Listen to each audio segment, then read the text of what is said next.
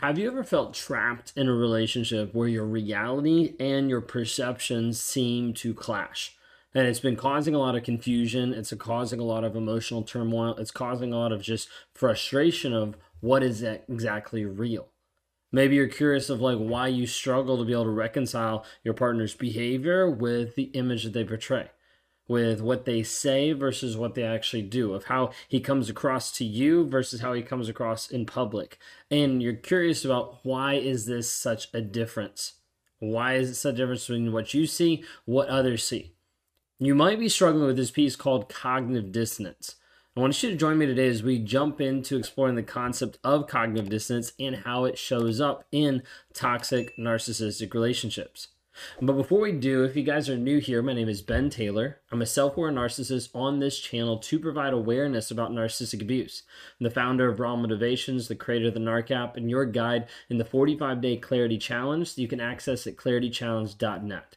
This challenge has been built to help people break the trauma bond, get rid of the rumination, eradicate the triggers that are affecting them on a day-to-day basis, and cut through the cognitive dissonance, because that's a piece that I view as being part of the trauma bond. So when we talk about cognitive dissonance, what actually is cognitive dissonance?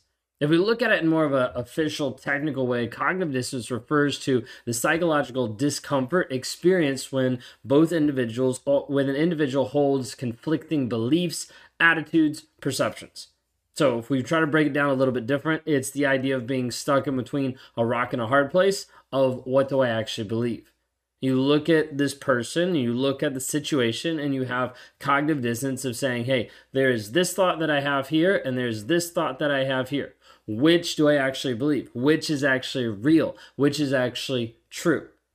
And in the context of narcissistic relationships, you get to the place where you experience this because you're seeing contradicting behaviors from your partner, from your spouse, from the person that you're with. Okay? So when we look at this, it becomes a place of contention because you're confused of what to actually believe. So bear with me for a second. You've got two opposing thoughts. Okay? A typical one and the easiest illustration is, do you believe his words or do you believe his actions? Which do you actually believe? Now, the hard part is when you're faced with both of those realities and the words seem great because he's saying he loves you, but the actions seem awful because he's cheating on you or he's being mean or he's being awful and how he's actually showing up in the relationship, belittling, abusing, all these different pieces. Your mind a lot of times wants to come up with a third option that justifies what's happening. And so your mind typically will come up with this idea of like, well, he's just emotionally immature. Or he's just struggling in his communication, or he's just going through a hard time, or this is something that I just have to get through and then it'll get better. And so your mind comes up with an alternate story to what's actually happening. This story then gets told to yourself over and over and over again until you start to believe it. So you start to believe that what you're thinking is the only option out there, when in reality, it's typically a made-up version because of those two conflicting thoughts. So how does this show up in your relationship? Maybe you're in the relationship, you're with him, and he's showing you charm and affection one moment, and then follow the next moment by emotional manipulation and cruelty. And this big difference creates this cognitive dissonance, making it challenging for you to know, what do I actually trust? Like, can I trust the relationship as I see it, or as I experience it, or as he says it, or as I see it from other people? What do I actually trust? This turns the relationship into this aspect of Dr. Jekyll and Dr. Hyde. Okay? Mr. Hyde, Dr. Jekyll, back and forth, like switching back and forth from idealization to devaluation. Like back and forth trying to figure out what is actually true, what is actually real in the relationship. And so you'll see a narcissist that will idealize you, that will love bomb you, that will shower you with love and admiration and attention, that will build you up and then bring you back down. And then shift you to devaluing, to demeaning, and shift you to a place where you're just lost in confusion and emotional distress. Okay? This push-pull, this up-down, this back-forth that happens in a narcissistic relationship is meant to keep you, and is meant to keep you in a place of discomfort, and is meant to keep you in a place where you don't actually leave. Now, when we're talking through this aspect of the idealization and the devaluation, You'd think like it doesn't really make sense. Why would someone do this? Because then this person would leave. The problem is you typically don't leave. When you get idealized so much that it feels great, and then when you get devalued so much it feels awful, that's typically not enough for you to leave. You typically still stay in the relationship. You still struggle with what do I do next? You still struggle with the reality of what to believe. And as a result, you still stay. Because typically when you're getting devalued, you start to think that it is all your fault and that you have to do something, change something, be different to get back up to the person that you used to be, the relationship that you used to have. This is all just a game. This is all just manipulation. Okay, the whole goal is the narcissist puts you down more and more and more so that you try to vie for their attention, for their love, for their affection, to get back on top of that pedestal over and over. And as a result, it feels like this this aspect of supply for the narcissist of, oh, I'm getting what I want. This person is running after me. They're loving me. They're giving me attention. They're seeking after me. All of that changes in their mindset to be like, oh, this person cares. This person loves this person, all this kind of stuff. Because the whole goal is I'm getting attention from you. Like, it's one of these ways that is the most screwed up way to be able to think it. But a narcissist will walk up to you, punch you in the face, run away from you. And as you're chasing after them, yelling, how dare you do that? The narcissist is like, oh my gosh, they love me. That's one of the best ways I can illustrate it that doesn't make sense, but makes sense on the other side. Trying to do stuff to get a reaction from you. Did the narcissist in your life, did he do this to you? Try to get a reaction. If he did, I want you to type in the comments below reaction, because I want people to see that it happened to you as well. If it did, and you type in the comments below reaction, you're going to see more and more people that do this to help you understand you're not alone. The narcissist in your life wanted to create a reaction so that they could use that as supply. Like, you might see early on in the relationship being with a narcissist where he was affectionate, supportive, and seemingly perfect. Soulmate, right? Like, that's a big part of it. As the relationship progresses, then you start to get the criticism, the devaluation, emotionally abusive, leaving you torn between what do I actually believe, what do I actually see. This idea typically happens as well and is prevalent after the relationship or after you break up. You look back on the past and you see it from only one perspective.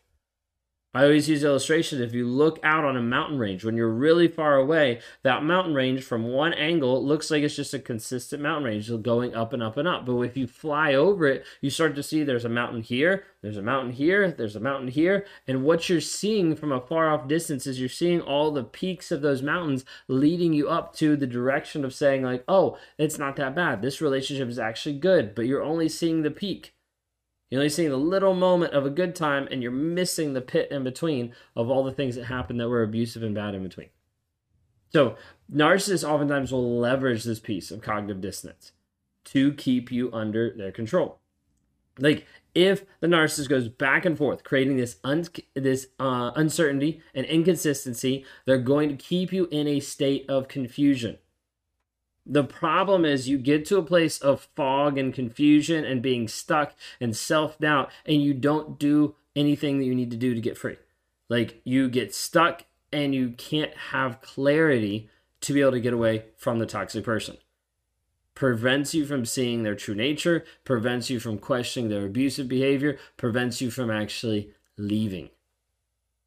This is one of the hardest pieces to break people out and to wake people up, is the fog that they're currently in. The fog that typically compels them to try to reconcile the cognitive dissonance when they can't. When there's no logical way for a person to say, hey, I love you, and then they abuse you. But you want to figure out how to reconcile that in your mind versus working on yourself. That's the only way we can actually get you free. Like, when we work on breaking you free from cognitive dissonance, the only thing that cuts through it consistently is the facts. The facts of the relationship. That means it doesn't matter about his truth. It doesn't matter about my truth or your truth or anybody else's truth, because that's going to get skewed with cognitive dissonance. It's going to get skewed with the story you tell yourself. But if we can deal strictly with the facts, we start to move into a realm where you can view life in its totality and its reality. So we look at it and we say, okay, what are the facts of this relationship? Well, the facts are he keeps telling me that he loves me, but the fact is he keeps cheating on me. He keeps lying to me. He keeps abusing me. Does that fact prove that he loves me? No, it doesn't. Therefore, he cannot love me. You're like, well, that seems a little harsh. No, we're going off of the facts, what has been demonstrated. We're going off of the evidence, what has been shown. If we do not do this, you will stay in the fog, the fear, the obligation, the guilt. You will stay in the fog indefinitely. And I've seen it. I've talked to people that have been in a toxic relationship, that have gotten out, and that they're still in the fog. 6 months later, a year later, 5 years later. Because of this piece that the facts are the only thing that's going to set you free. That's what we focus on. That's what we teach. That's what we help you break free by dealing with the facts and showing you that the stories you believe, that third idea that comes out of, do I believe his words or do I believe his actions? That third idea that you make up or that comes through thinking this must be what it is, that's a story. A story that you're telling yourself that's not based on actual truth. Based on actual facts.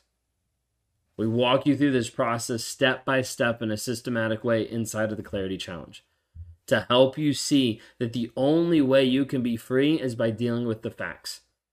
Understanding what was actually demonstrated, what was actually shown in the relationship. That is the one and the only thing that will get you free.